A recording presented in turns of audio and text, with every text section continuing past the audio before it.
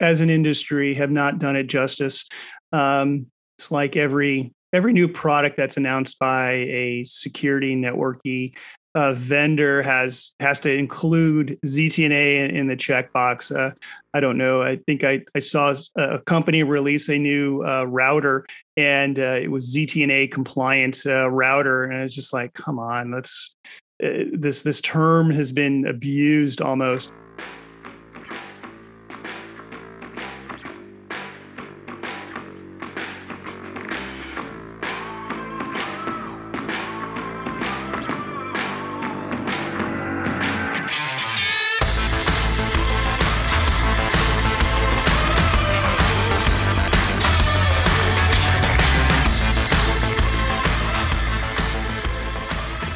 Welcome to The Edge, the official podcast of the SSE Forum. The SSE Forum brings together people like you, the IT practitioner, who are conquering the biggest challenges in networking and security.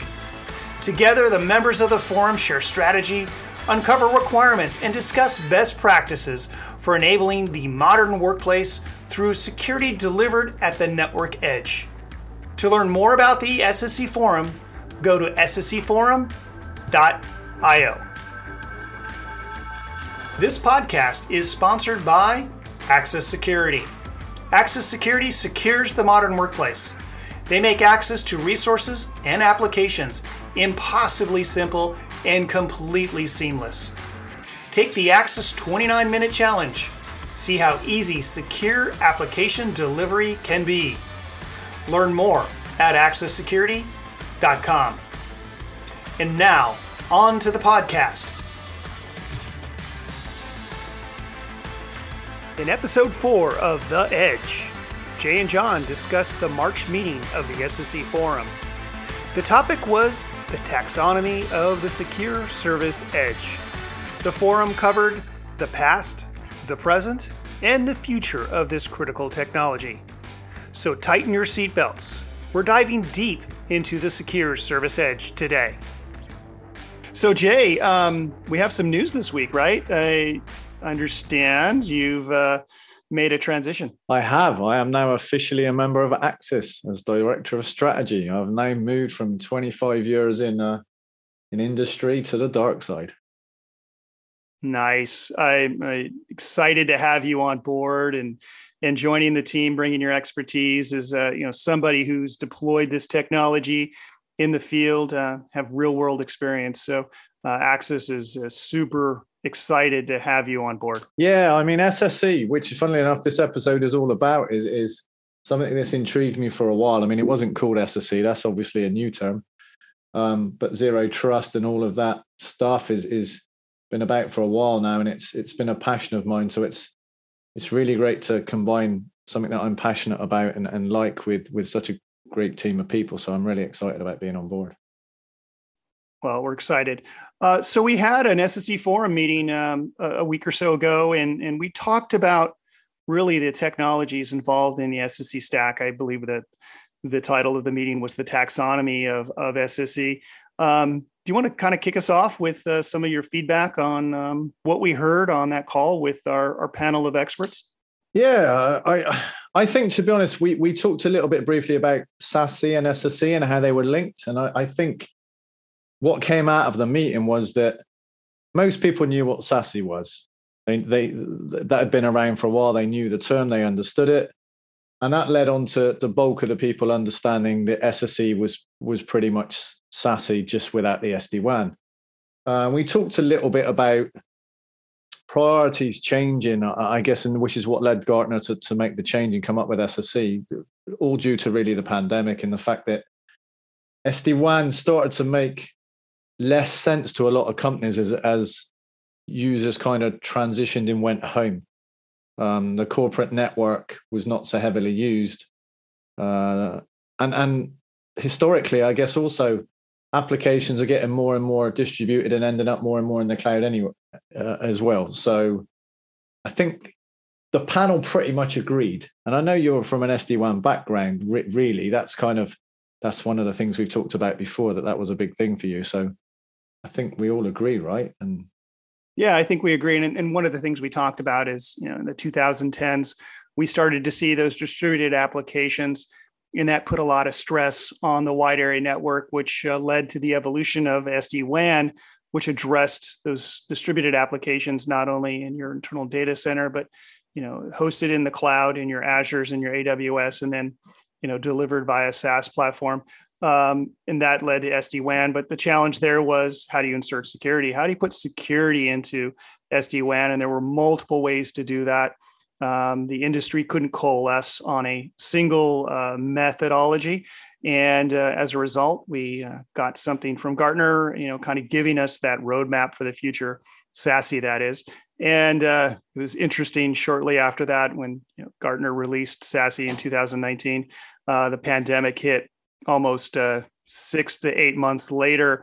And that utility of the A in SASE declined as people left the cubes and took their branch offices to the kitchen table, their garages, their basements. And, a new paradigm was required really to address that. And that is what we've, currently or the world we're living in is more becoming SSE versus that SASE. And that was a conversation we had. Yeah, and I think we were all clear on that. What wasn't quite so clear, or maybe not quite so clear, but people had slightly different opinions, is how the SSE stack is made up. So we broke the stack down into like its different elements, and we started to talk about them independently. So we started off with CASB, and we talked about what did people think CASB was. And I think the consensus was it was really about shadow IT and visibility and being able to see what people were doing and what they were connected to. And I think we all agreed that it kind of came about when we started to move to the cloud. I mean, there's been visibility on LANs and WANs for a while. You could keep an eye on your staff and you could see what they were doing. But as you started to move your applications out into the cloud, you needed to be able to see what people were doing. And at that point, shadow IT kind of raised its head again, and people were able to sign up and get access to things, and you wouldn't necessarily know what they were doing. So I think we were in agreement with that. And we also agreed that it was an element of the stack that we thought was valid, but we thought it was made up of kind of different technologies, and that we thought it was going to change over time. We didn't think it was a product that had kind of come to the end of the road and was finalized as to what it was going to do. We talked about that there was still some kind of growth in this area. Obviously, as more and more people move out to the cloud, we thought that it would kind of just change the way the product reacted. But we kind of all roughly on the same page. Yeah, that was an interesting conversation we had. And I think at the end, we kind of settled on that CASB was going to evolve away from being a separate, isolated product to maybe more integrated tightly with a SWIG type scenario there, where a lot of the functions and features that you see today in today's CASB would morph into a SWIG, and the SWIG would be much more knowledgeable about patterns of traffic and really, what's going on as data leaves the exterior of the enterprise and goes out to the cloud.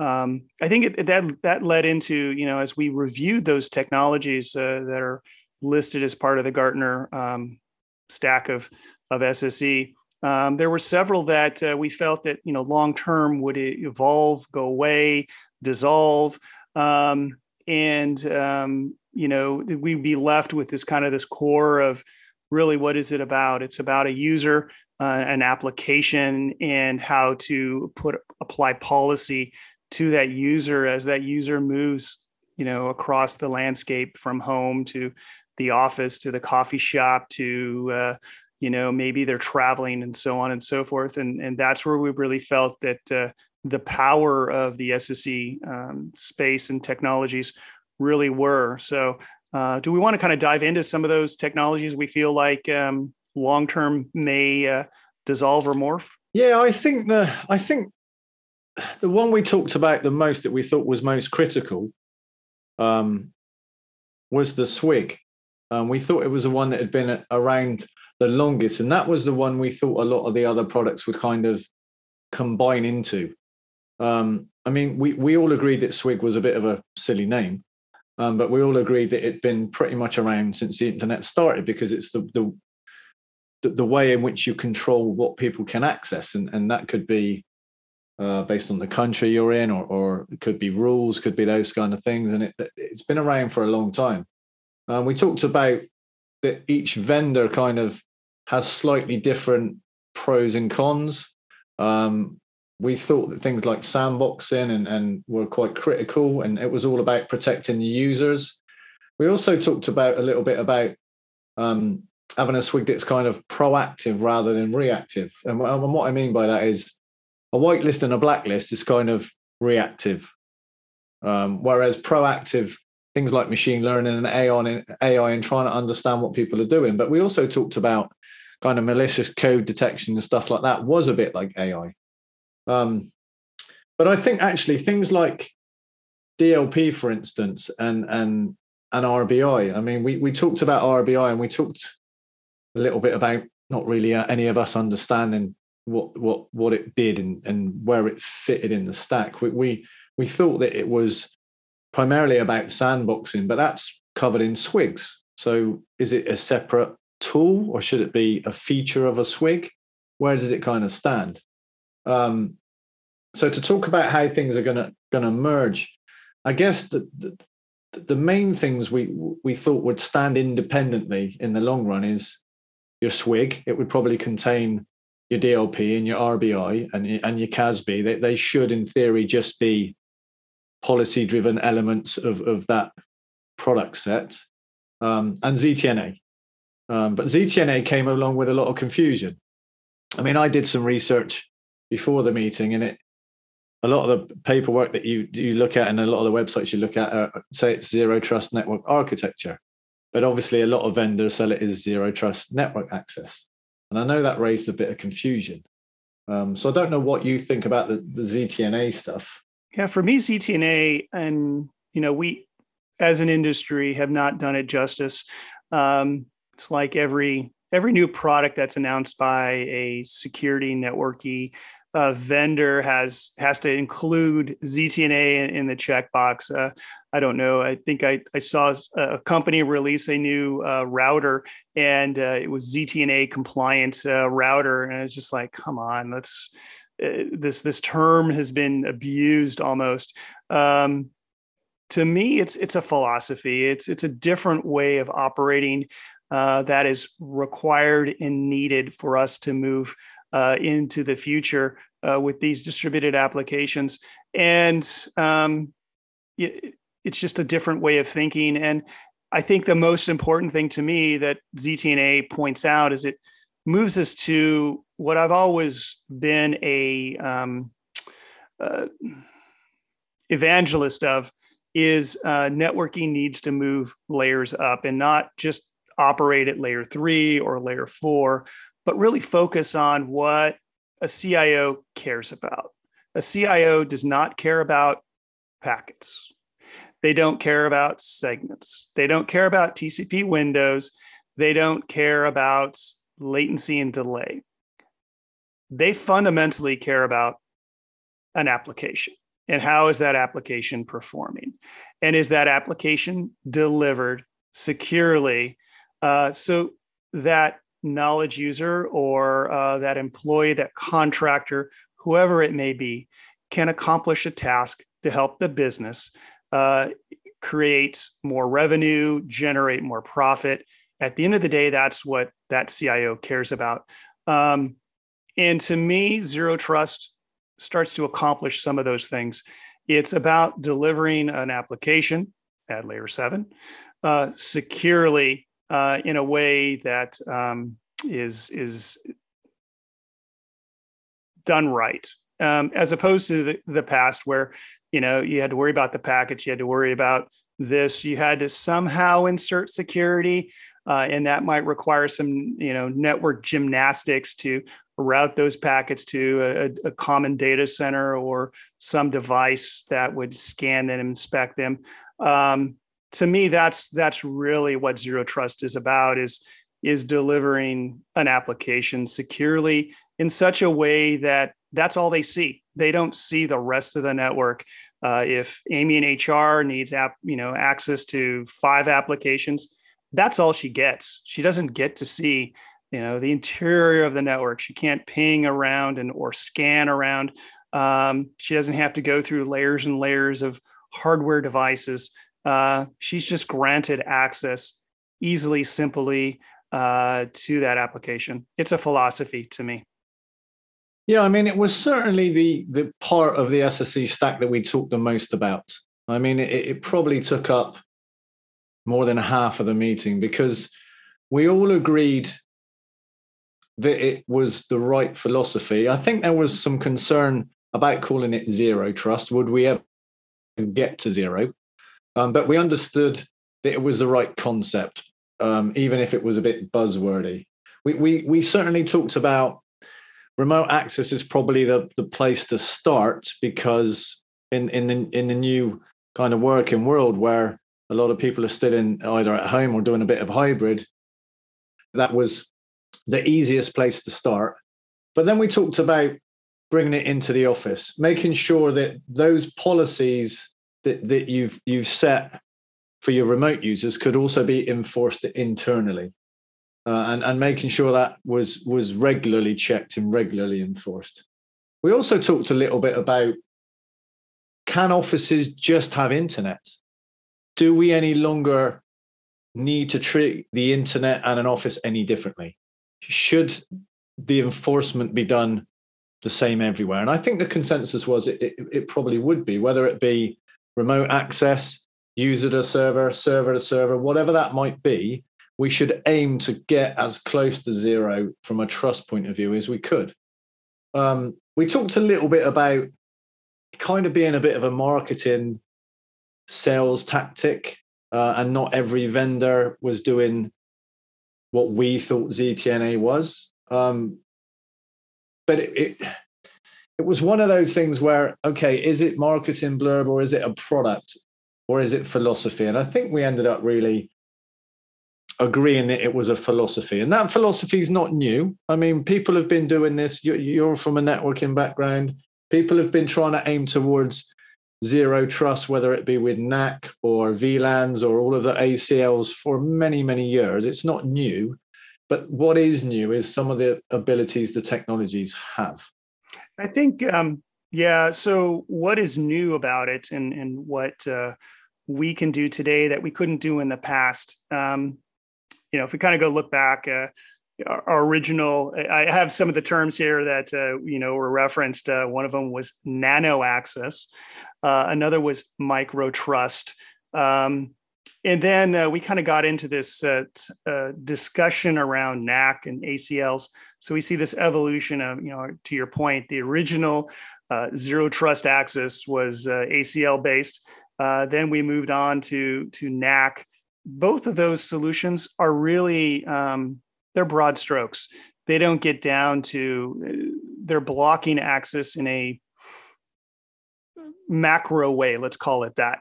And that leaves a lot of holes open. I mean, it closes some of the doors, but it leaves a lot of holes open, and it creates a lot of complexity. I remember trying to install NAC at a few enterprises, and the process was frustrating, and it was frustrating on the user.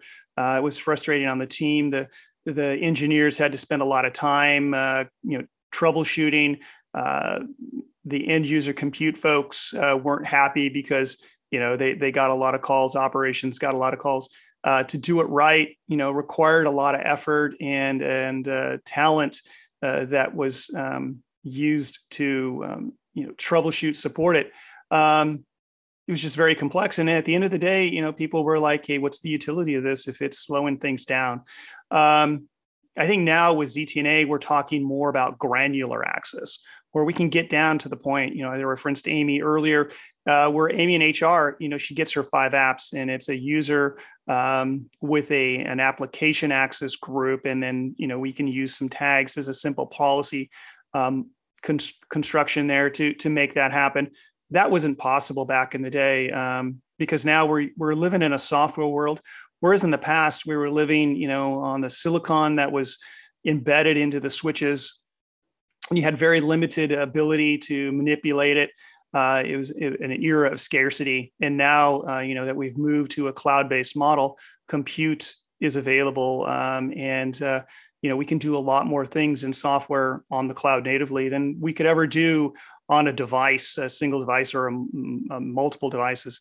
And I think that's the magic here is we can actually achieve zero trust philosophy and that approach where we couldn't do that, several years back.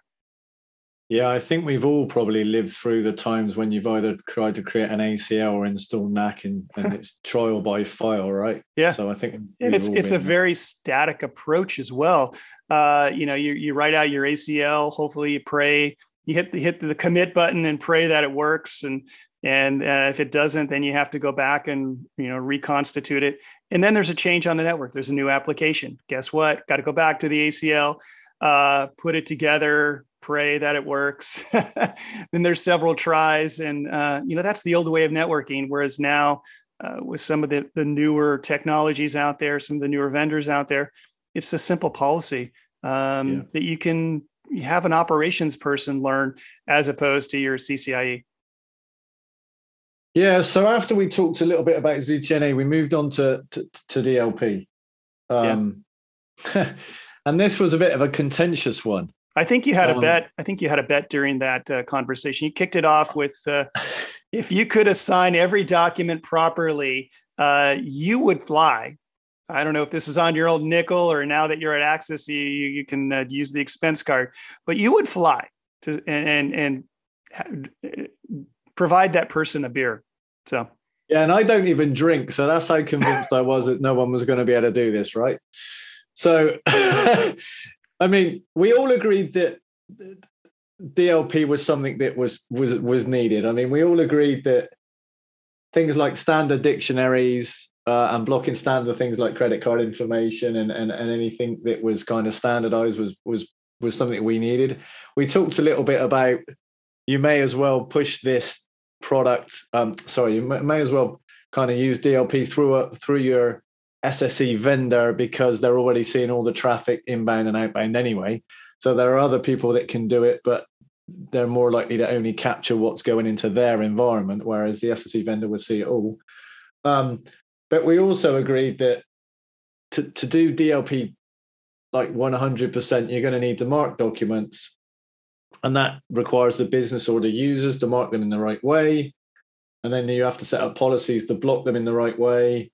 And that's never going to happen, or it takes a long, long period to happen. So, all that, like I said, although we agreed that the standard dictionaries were a good thing and that it should be done via your SSE platform, were we ever going to get to the right, to the full solution? And I think, we all agreed it wasn't. I think it depends on the industry and the customer as to whether or not they're, where do they need DLP? If you're somebody that has, I don't know, secret documents or highly confidential IP, maybe you're willing to do the investment to do that and train the users or the employees to classify the documentation right. You can do that. But I think at the end of the day, that's, I don't know. I don't want to put a number to it. But most people, are going to go with more of an automated approach. And I think we had a conversation around, is there an opportunity here for an AI ML type application that, could scan some of the documents or scan some of the information and start to make some of those decisions. We thought that might be a good direction, but we also had this sidebar conversation around, security and expediency. So, we could secure this and inspect all these documents, but at the end of the day, what are we doing? We're adding latency, and the CIOs cares about how that application performs. So it's going to be interesting to see how this is approached. Is this something, again, to your point earlier in the conversation around features morphed into a SWIG, or does it remain a separate product that requires that training of the users? This is an area to keep an eye on. Yeah, and one of the use cases we talked about a bit about DLP was many companies that do M&A kind of, or have any form of kind of secret project that they assign project names to, that's relatively straightforward in a DLP tool to put those names in to stop data like that exfiltrating out of the network.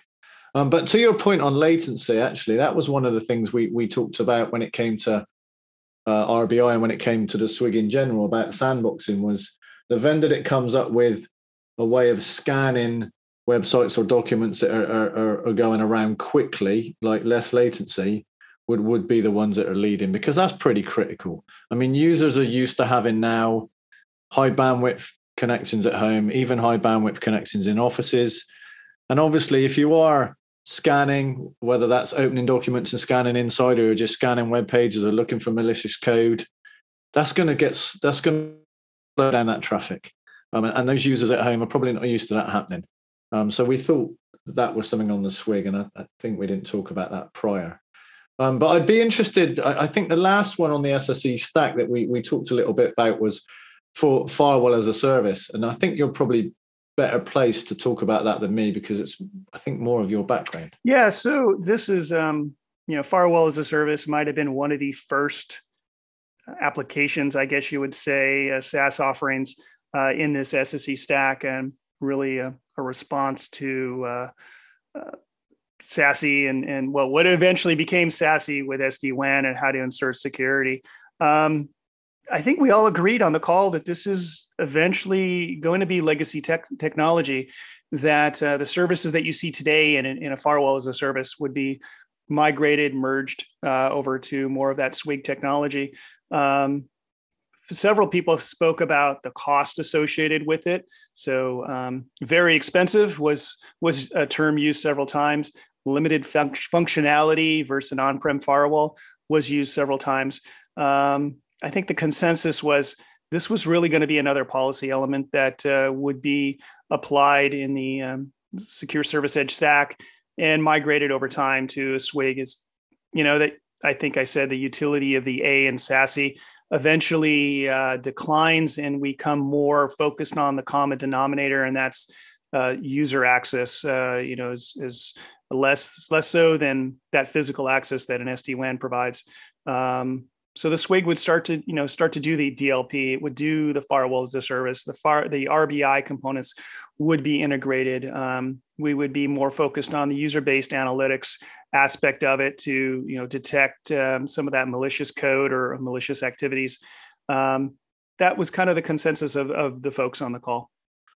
Yeah, and I think you've kind of hit the conclusion right on the head here. I think we all agreed that really the aim was that this should be a single platform with multiple features versus multiple flat platforms.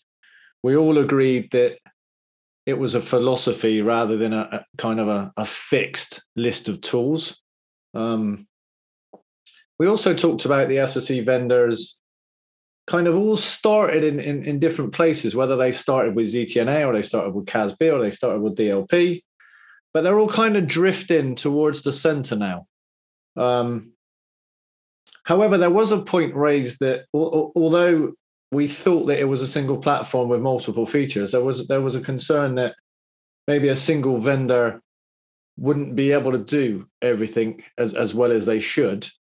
And therefore, integration was pretty key. And I remember us talking a little bit about, fundamentally, vendors don't want to integrate with anyone else. They want to own everything. So there was that question on how well are these going to integrate? Yeah, I think there's going to be a push-pull between that, best of breed versus, one platform to rule them all, in a sense.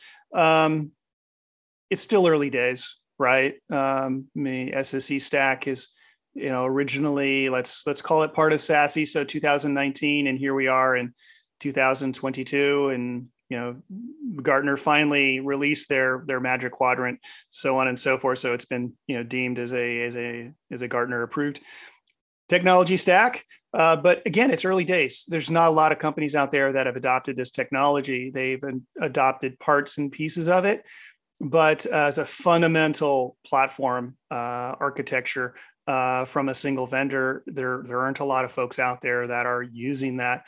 And even some of them that may be using it is it really a platform or is it a portfolio? You could make arguments that some of these products have been, brought together. Maybe it's through different business units. Maybe it's through different development cycles, and the integration pieces aren't there. So a lot of it is today best of breed.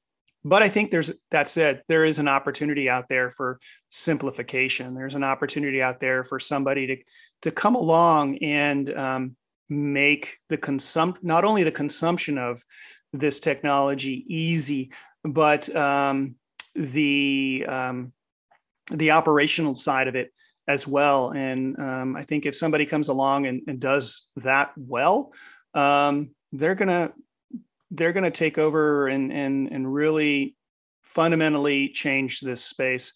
So it's exciting to see it, and I think really the next, let's call it 3 to 5 years, and see how it plays out. It's going to be exciting times.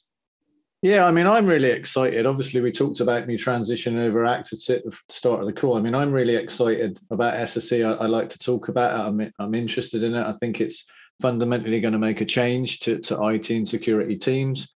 But I think it is in its infancy, as we've talked about. I think there's a lot of kind of philosophy, and there are products out there that kind of match those philosophy. But there's going to be change. They're going to mature. That's just the way IT works.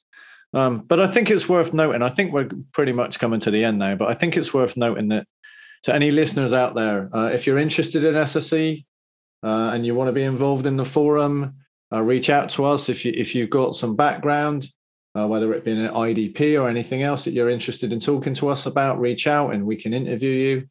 And also, both myself and John are going to be at the RSA conference. So feel free to reach out to us if you're going to be there. We can spend some time with you. We'd really be interested in talking with you about your journeys or where you are or what you're interested in. I think that would be quite exciting. Yeah, and likewise, so sscforum.io, check it out. There's great material there. We keep adding to it as well. If you are at RSA or one of these conferences where we may be, so hit us up on LinkedIn as well. Usually Jay or I will be telling you, hey, we're going to be at such and such location or conference. We'd love to chat with you. Jay, if you've got a DLP story, he may buy you a beer. I'll gladly buy you a beer and listen to your story. And honestly, if you want to record a podcast, you got a story, you got a passion for this technology, let us know, hit us up. We'd be enjoying that conversation with you.